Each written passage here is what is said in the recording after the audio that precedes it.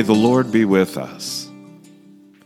In Luke chapter 11, verses 1 and 2, we read these words. Now Jesus was praying in a certain place, and when he finished, one of his disciples said to him, Lord, teach us to pray, as John taught his disciples. And he said to them, When you pray, say, Our Father, hallowed be thy name. Our Father. In Luke 11, Jesus has been spending time in prayer, and his disciples have been observing. In that moment, they witnessed something that stirred them within them, a desire to follow Christ in prayer, and so they asked, Lord, teach us to pray. This is the beginning for all who wish to see prayer become a part of their life, for those who wish prayer to become a center from which they live. We must be taught, for as big a desire which a prayer life may become, it will always run counter to our selfish nature. This is the reason for the common frustration so many feel in trying to pray. The disciples want to go beyond the frustration and see that Jesus has, and so they ask him, teach us. That is where we should begin in praying, letting Christ teach us and show us the way. There is a way of humility where we let him shape our thinking, but even more than that, to shape our desires that lead us in what we do.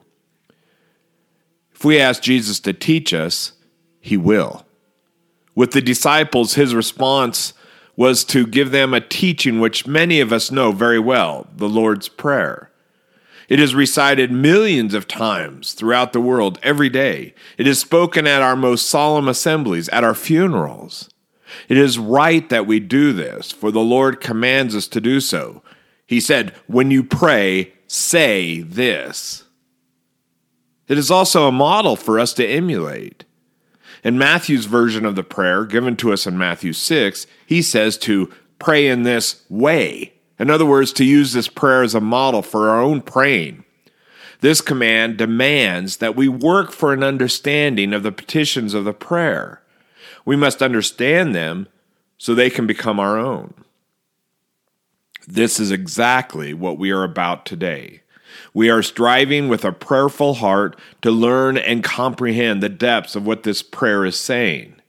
We are doing this because we want to pray with Christ in his school of prayer. Well, let's begin with the content of what Jesus told us to pray.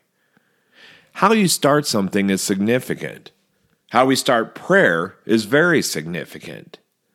Jesus tells us to begin by recognizing who you are praying to, by acknowledging the relationship you have with the one you're speaking to. He tells us to pray, Our Father. There are many titles or names for God. The Lord, God Almighty, Master, the Most High. But the one Jesus tells us to use in prayer is Father. The importance of this beginning cannot be overemphasized, for from this address flows all the following petitions.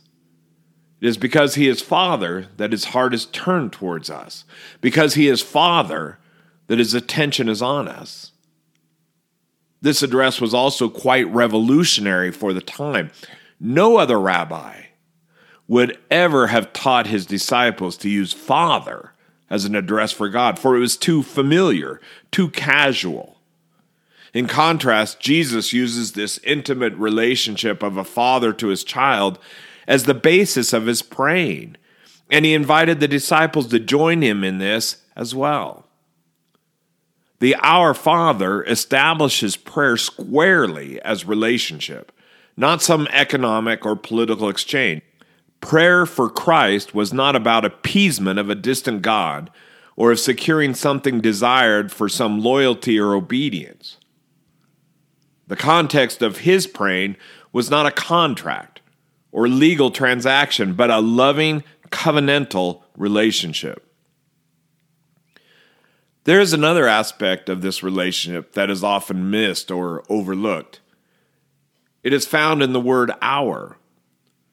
This relationship we have in prayer is certainly vertical, going from you to Father God, from earth to heaven.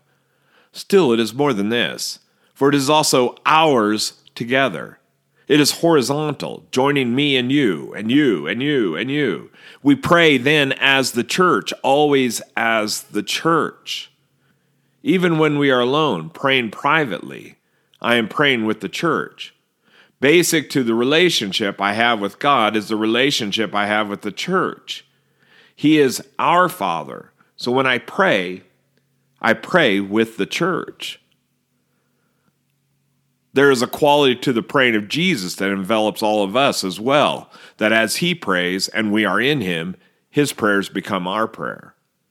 Then as we pray, Jesus joins us in our praying, so our prayer becomes his. As he identifies himself with us in our sins, taking our sins upon himself, so also he identifies with us in our need and in our praying, all through his incarnation. I don't want this to be misconstrued. We can, and often do, pray amiss or in twisted ways. We can ask God for selfish things, and certainly that is different than how Christ would lead us in praying. To pray in such a way is to reduce prayer into a mechanistic exercise, where it is no longer about the relationship that we share with one another and with him, but it is only about me.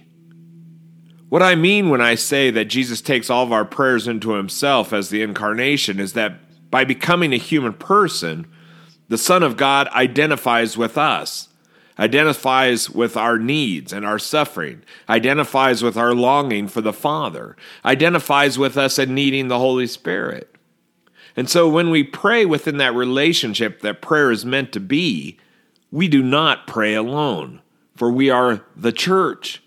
And Christ says, I am with them. He adds his amen to our words.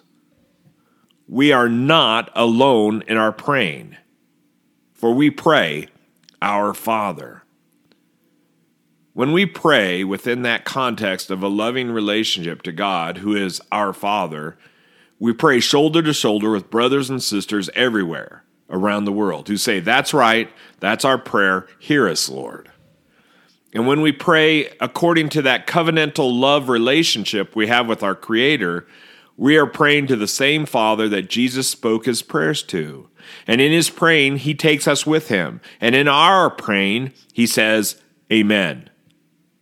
In prayer, we are not alone. The church is with us. The Son is with us. And the Father hears us. He is our Father. Hallowed be his name. Amen. Let us pray.